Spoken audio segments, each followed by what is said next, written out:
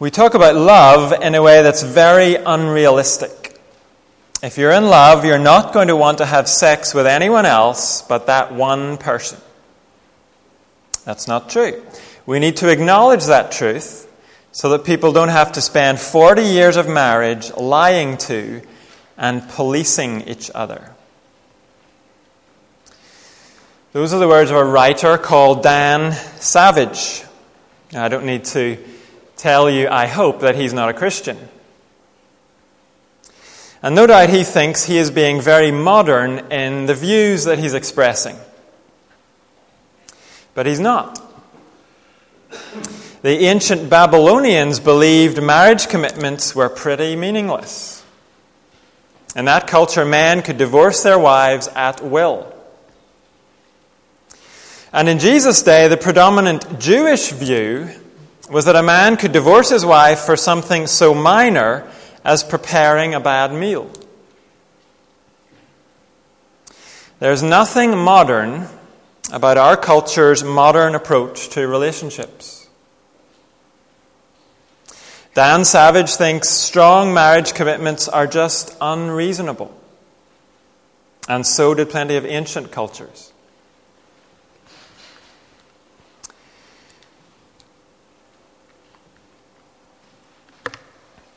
I say that as an introduction to looking again at Mark's Gospel. Last week, Steve dealt with the end of Mark chapter 9. And in that passage, Jesus began calling his followers to radical discipleship. They were called to a life that went against the tide of their society. That call to radical discipleship continues in the passage we're going to look at this evening. And of all the areas where following Jesus takes us against the grain of our society, marriage is one of the major areas. So turn with me to Mark chapter 10. And in the Church Bible, that's page 1014, and in the large print, 1573. And we'll read the first 12 verses of this chapter. Jesus then left that place and went into the region of Judea and across the Jordan. Again, crowds of people came to him, and as was his custom, he taught them. Some Pharisees came and tested him by asking, "Is it lawful for a man to divorce his wife?" "What did Moses command you?" he replied. They said, "Moses permitted a man to write a certificate of divorce and send her away." "It was because your hearts were hard that Moses wrote you this law," Jesus replied. "But at the beginning of creation, God made them male and female. For this reason, a man will leave his father and mother and be united to his wife, and the two will become one flesh. So they are no longer two, but one flesh. Therefore, what God has joined together, let no one separate." When they were in the house again, the disciples asked Jesus about this. He answered, "Anyone who divorces his wife and marries another woman commits adultery against her. And if she divorces her husband and marries another man, she commits adultery." This is God's word. Verse 2 gives us some important information about the context of Jesus' words here. This is a situation where he's being tested. And the ones doing the testing are the usual suspects, the Pharisees. So Jesus is responding to a question. And this situation is somewhat similar to the beginning of chapter 7. There, the Pharisees asked Jesus what he thought of the traditions of the elders about eating food with unwashed hands. Here, the Pharisees come up to Jesus and say, "Let's talk about divorce." Divorce was a major point of debate among the Pharisees. As far as we know, they all agreed divorce was allowed. but they disagreed about the circumstances in which it was allowed. One school of thought said only for sexual immorality. And another school of thought said it's allowed for any instance where a wife does something that displeases her husband. By the way, it didn't work the other way around. It was the husband's privilege to divorce, not the wife's. And apparently, it was the second, more liberal view which was most popular in Jesus' day. And as I said at the start, it allowed a man to divorce his wife for preparing a bad meal. The Jewish historian Josephus said, "I divorced my wife, not liking her behavior." Rabbi Akiba permitted a man to divorce his wife if he found another fairer than she. It's important for us to realize that is the cultural climate in which Jesus gets asked about divorce.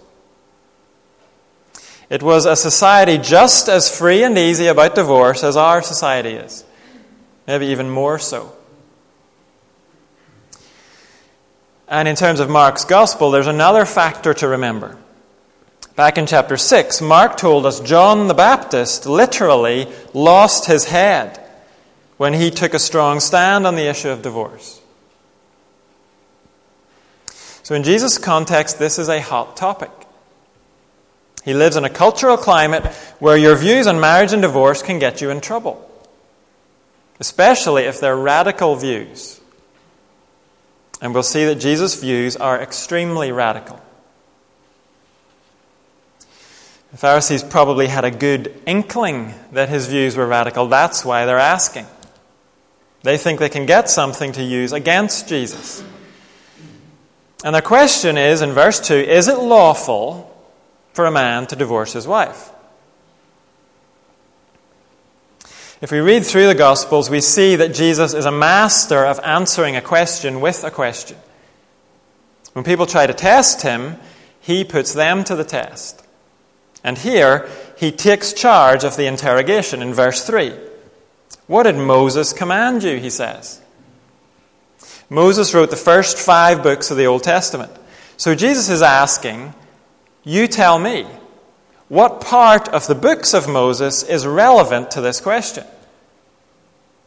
And in verse 4, they reply, Moses permitted a man to write a certificate of divorce and send her away. Notice that even as they answer, they have to admit there is no command on this. They can only mention a passage where they think Moses permits divorce. And the passage they have in mind is Deuteronomy 24, verses 1 to 4. So keep your finger in Mark, and we're going to take a few moments to look at that passage. You'll find it in the Pew Bible on page 201, and the large print 309, Deuteronomy chapter 24.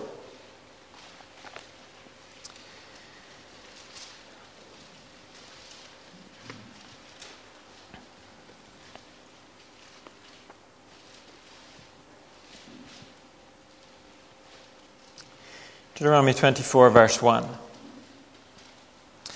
If a man marries a woman who becomes displeasing to him because he finds something indecent about her, and he writes her a certificate of divorce, gives it to her, and sends her from his house, and if, after she leaves his house, she becomes the wife of another man, and her second husband dislikes her and writes her a certificate of divorce, gives it to her, and sends her from his house, or if he dies, then her first husband who divorced her is not allowed to marry her again after she has been defiled.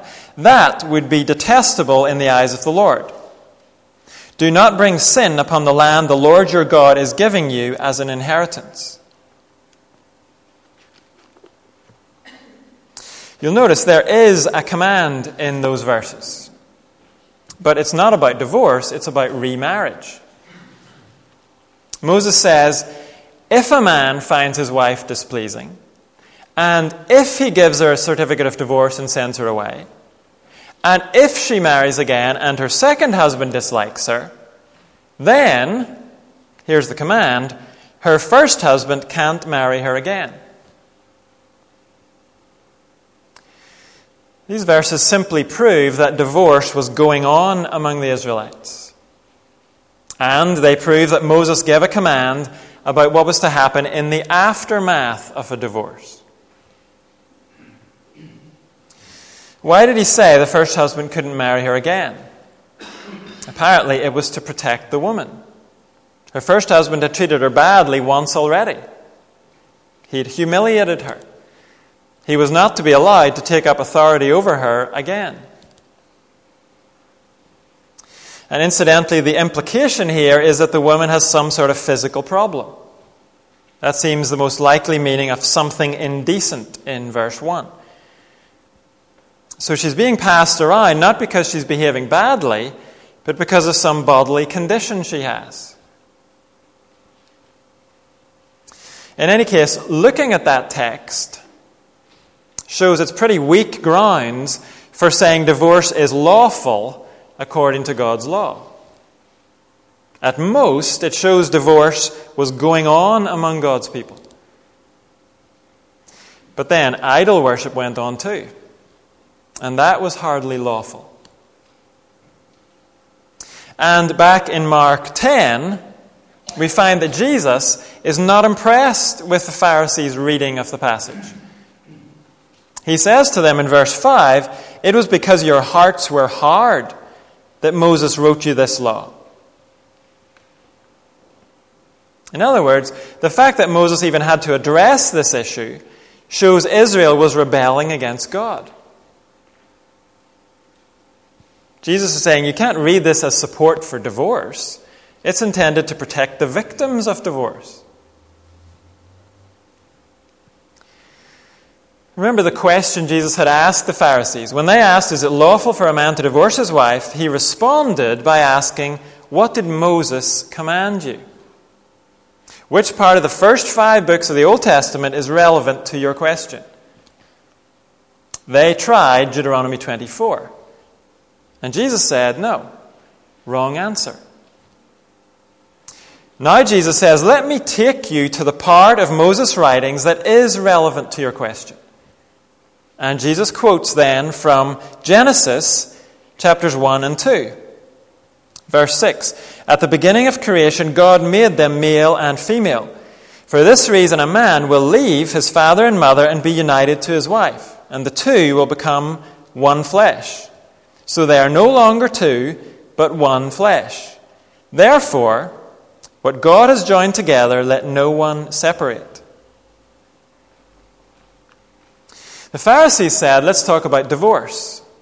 But Jesus says, let's talk about marriage. He says, when two people are married, they become one flesh. They are no longer two separate units who can choose to go their own way. Now they are one unit. And notice in verse 9, it is God who has joined them. Literally yoked them together. And Jesus says what God has joined is not to be torn apart. According to Jesus, that's what Moses said. What that means is if God intends marriage to be a permanent one-flesh union, then it is always against God's will for that union to be broken. Divorce always involves sin. That's Jesus' answer to the Pharisees' question. Just as a side note here, if Jesus says this is the key Bible text with regard to marriage, then marriage is between a man and a woman. And only God can truly marry people. That's what this text says. That means two people of the same sex never can be married. Because God doesn't marry people of the same sex. Two people of the same sex may say they're married. They may genuinely believe they're married. And the government might agree with them. But they're not truly married. because God has not joined them together.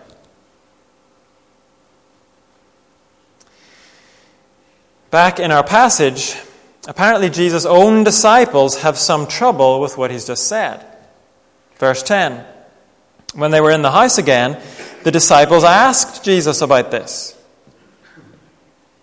Now, what Jesus said in verses 6 to 9 was pretty straightforward. So it seems the disciples are not asking for clarification here. They're actually protesting a little bit. But Jesus doesn't back down. Verse 11, he answered, anyone who divorces his wife and marries another woman commits adultery against her. And if she divorces her husband and marries another man, she commits adultery.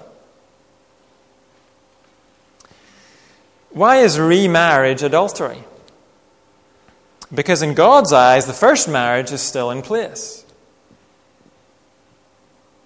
The law of the land may have allowed divorce to happen, but God didn't. So the second relationship is adultery in God's eyes.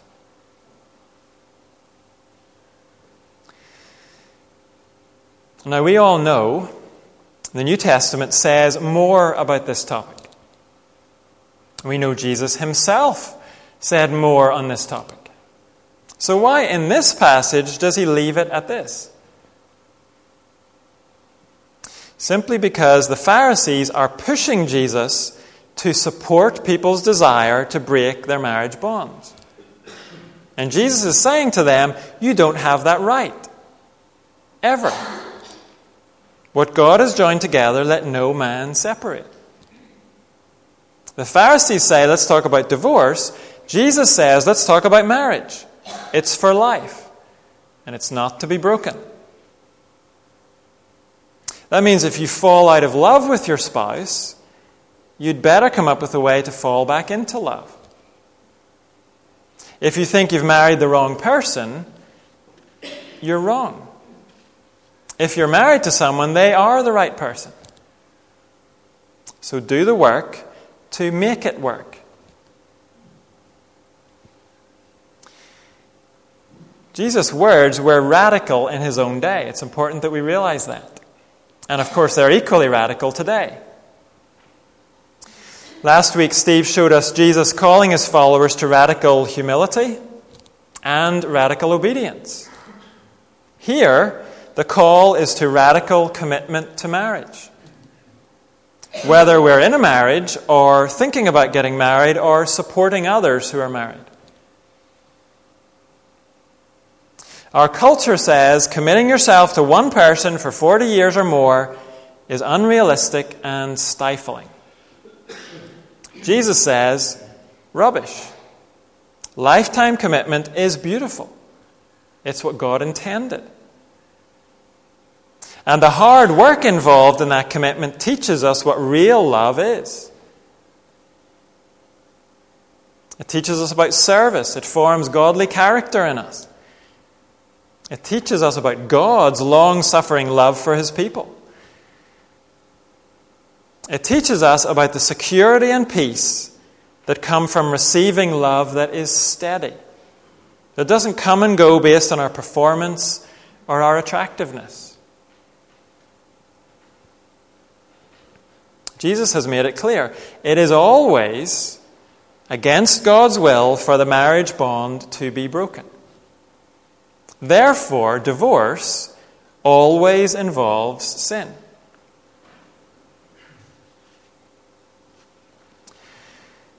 But can we be more specific?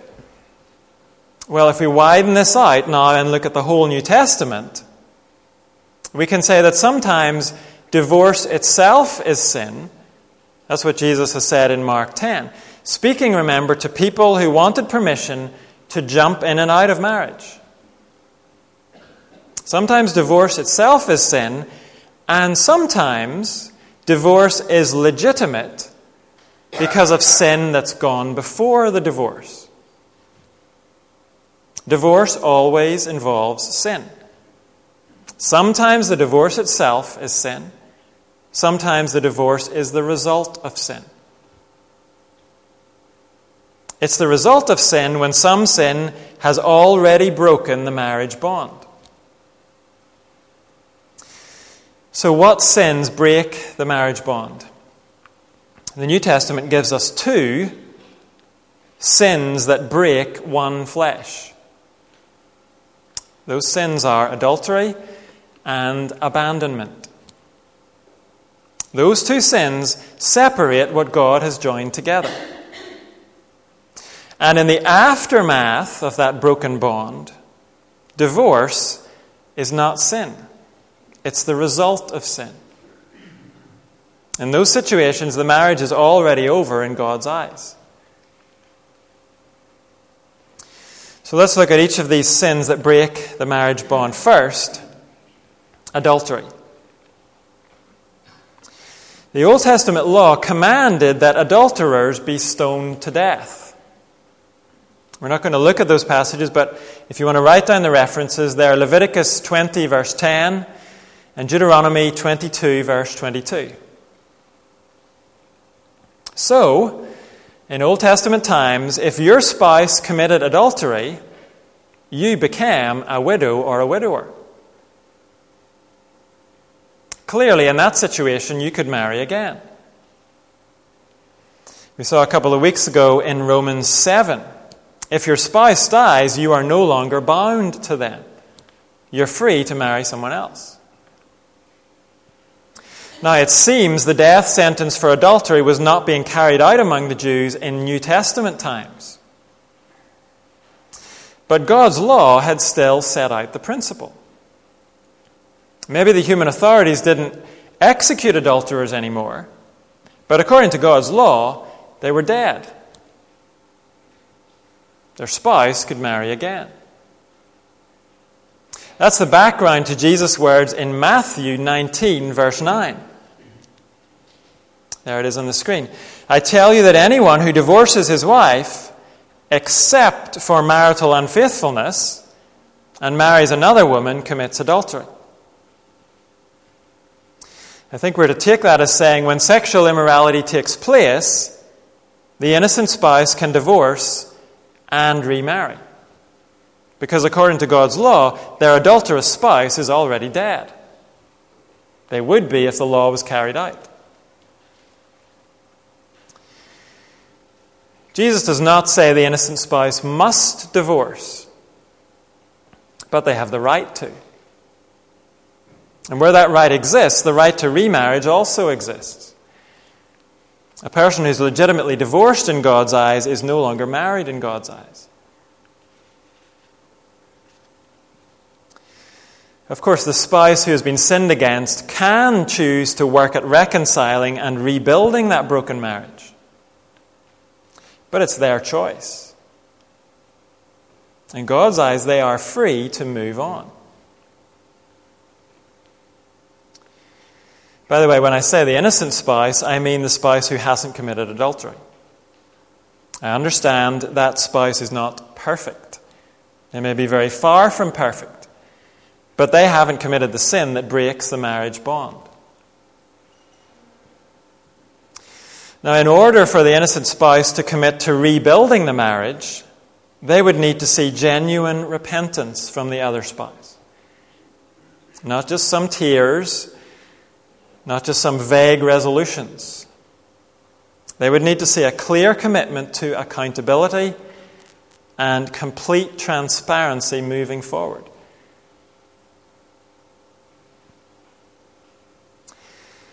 Now, when we think about adultery, we need to consider something else Jesus said about it. This time in Matthew 5. You have heard that it was said, you shall not commit adultery. But I tell you that anyone who looks at a woman lustfully has already committed adultery with her in his heart.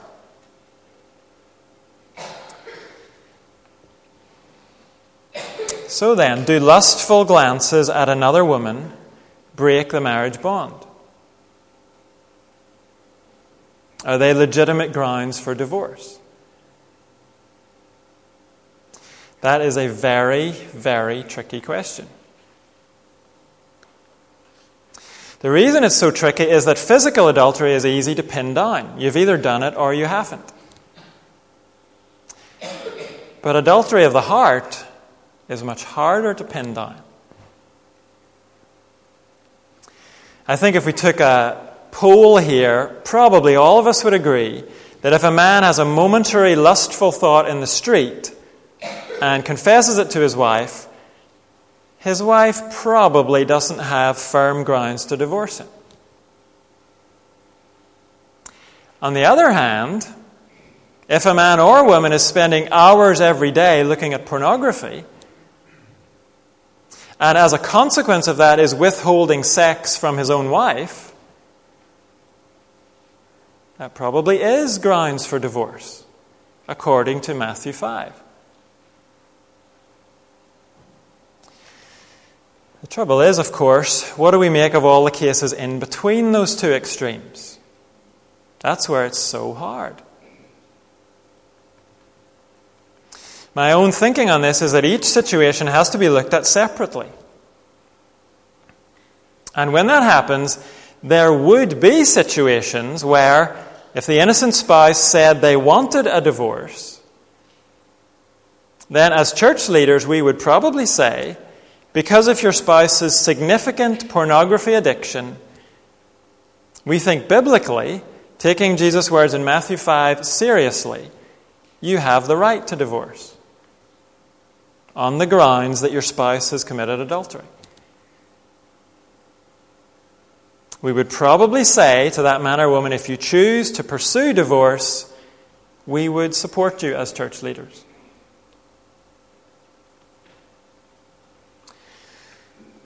So, men,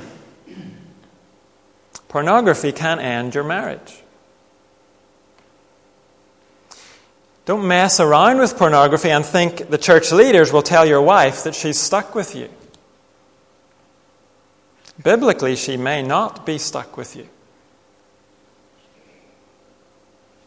What you might think is an acceptable level of pornography may turn out to be unacceptable. Don't play around with it. Put it to death.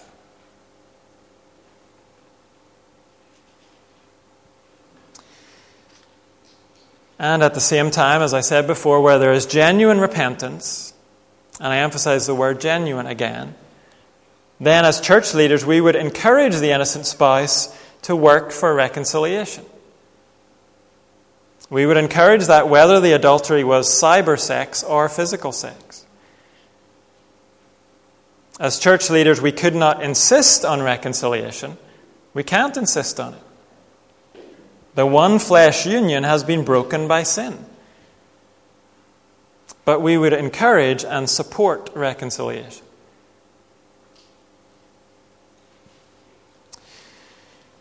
Now let's look at the second sin that breaks the marriage bond. Abandonment. Turn with me this time to 1 Corinthians chapter 7. In the Church Bible, that's page 1148, a large print 1776. 1 Corinthians chapter 7.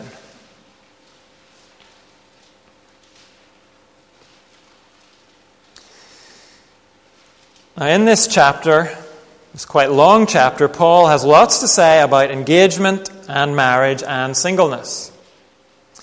And it would be useful to look at the whole chapter. But tonight we're going to break into the middle of the chapter and read verses 10 down to verse 16. So 1 Corinthians 7 verses 10 to 16. To the married I give this command, not I, but the Lord. A wife must not separate from her husband. But if she does, she must remain unmarried or else be reconciled to her husband. And a husband must not divorce his wife. To the rest, I say this, I, not the Lord. If any brother has a wife who is not a believer, and she is willing to live with him, he must not divorce her. And if a woman has a husband who is not a believer, and he is willing to live with her, she must not divorce him. For the unbelieving husband has been sanctified through his wife, and the unbelieving wife has been sanctified through her believing husband. Otherwise your children would be unclean, but as it is, they are holy. But if the unbeliever leaves, let it be so. The brother or sister is not bound in such circumstances. God has called us to live in peace. How do you know, wife, whether you will save your husband? Or how do you know, husband, whether you will save your wife? The two comments in brackets there, first of all, not I but the Lord, and then I, not the Lord. Those comments do not mean that some of this passage is authoritative and some of it isn't. Paul is just indicating that Jesus has already said some of what he's saying here, and some of what's here is the stuff that Jesus didn't say. But it's all from God. Verses 10 and 11 repeat what we've just seen in Mark. Don't divorce. In verse 10, that's what the word separate means. And Paul says, if you have sinned already by divorcing, don't commit the additional sin of remarrying, because that would be adultery. Again, this is Mark 10. And like Mark 10, Paul is talking about divorces where the marriage has not already been broken by adultery. If your marriage hasn't been broken by adultery, then your divorce is sin, if you're a Christian and you go ahead with it. And verse 11 are addressed to marriages where both spouses are Christians. How do we know that? Because in verse 12, Paul says, to the rest, I say this. And then he speaks to situations where only one spouse is a believer. In the early church, that would have come about by two unbelievers getting married and then one of them becoming a Christian. It was understood that Christians did not go out and marry non-Christians. And Paul says, if you are in that situation, if you're the spouse who's become a Christian, and if your non-believing husband or wife will stay with you, then you must stay with them. He says your presence can have a powerful influence on the family. I think that's the sense of sanctified in verse 14. In some sense, the presence of the believer sets the family apart for God. But, Paul says in verse 15, if the unbeliever chooses to leave the marriage, the believer is not bound. What does that mean? There are really two options. It could mean not bound to keep the marriage together. But that doesn't really make much sense. If the unbeliever has gone, what is the believer supposed to do? Is the believer supposed to try and find the unbeliever and move in with them again? Is the believer supposed to try and drag the unbeliever back home? There is a second possible meaning which I think is much more likely. The believer is no longer bound in marriage to the one who has abandoned them. The unbeliever's sin of abandonment has broken the one flesh union. The believer is now unbound from their unbelieving spouse. They are free to remarry. And I think that understanding is confirmed later in the chapter in verse 39, if you look down to verse 39. Paul says, a woman is bound to her husband as long as he lives. But if her husband dies, she is free to marry anyone she wishes, but he must belong to the Lord. In verse 39, when a spouse dies, the living spouse is no longer bound to them. That means they're free to remarry, Paul says, so long as their new spouse is in the Lord, a Christian. That is the same meaning of the word bound that we saw in Romans 7. And I think it also applies in verse 15. In God's eyes, death breaks the marriage bond, adultery also breaks it, and abandonment breaks it. And when that bond has been broken, remarriage is permitted.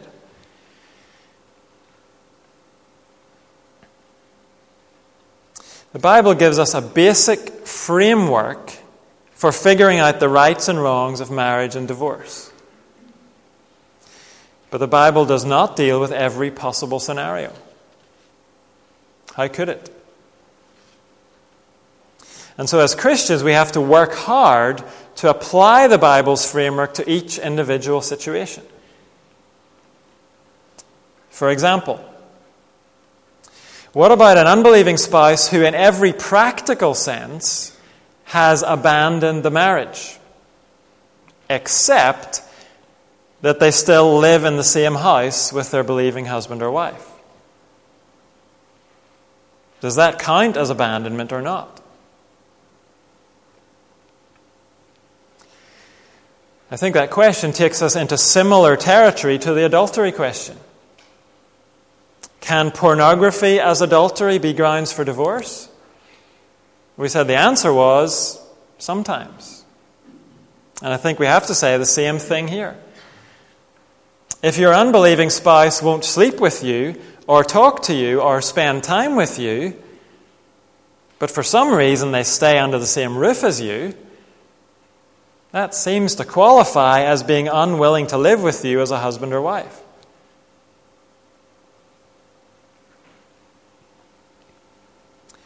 What about physical abuse?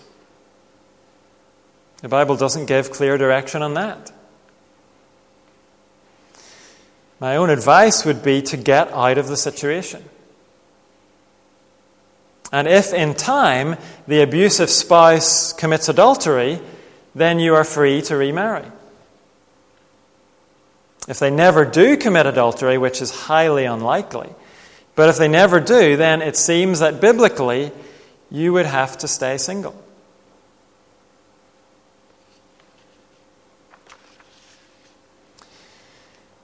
This is such a big subject, we could spend weeks looking at lots of possible situations.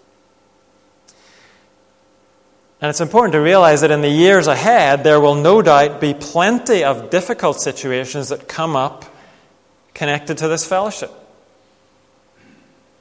In the UK, the average marriage lasts 11.6 years. And that's in the declining instances where marriage actually happens. New believers in the years ahead are going to join the fellowship with very complicated backgrounds. We will have to pray hard and try to figure out what to do in each individual case.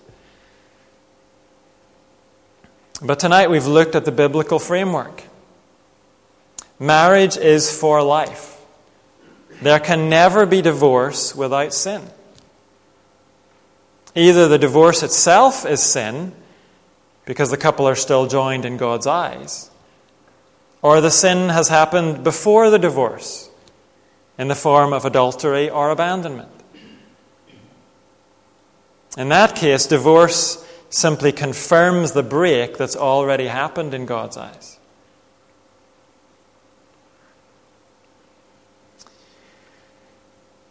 So let's go home this evening very clear about how seriously God takes marriage. Let's go with new determination to give care and attention to our own marriages. And let's pray and pray for the Christian marriages we know. Let's get used to the fact that being a disciple of Jesus Christ involves a radically countercultural lifestyle. Our culture views marriage as a pretty fragile commitment. But Jesus calls us to a radical commitment to marriage, including radical faithfulness with our eyes and our hearts. So we're going to close by asking for God's strength, not just for ourselves as individuals, but also for one another. We're going to sing together, Lord of the Church.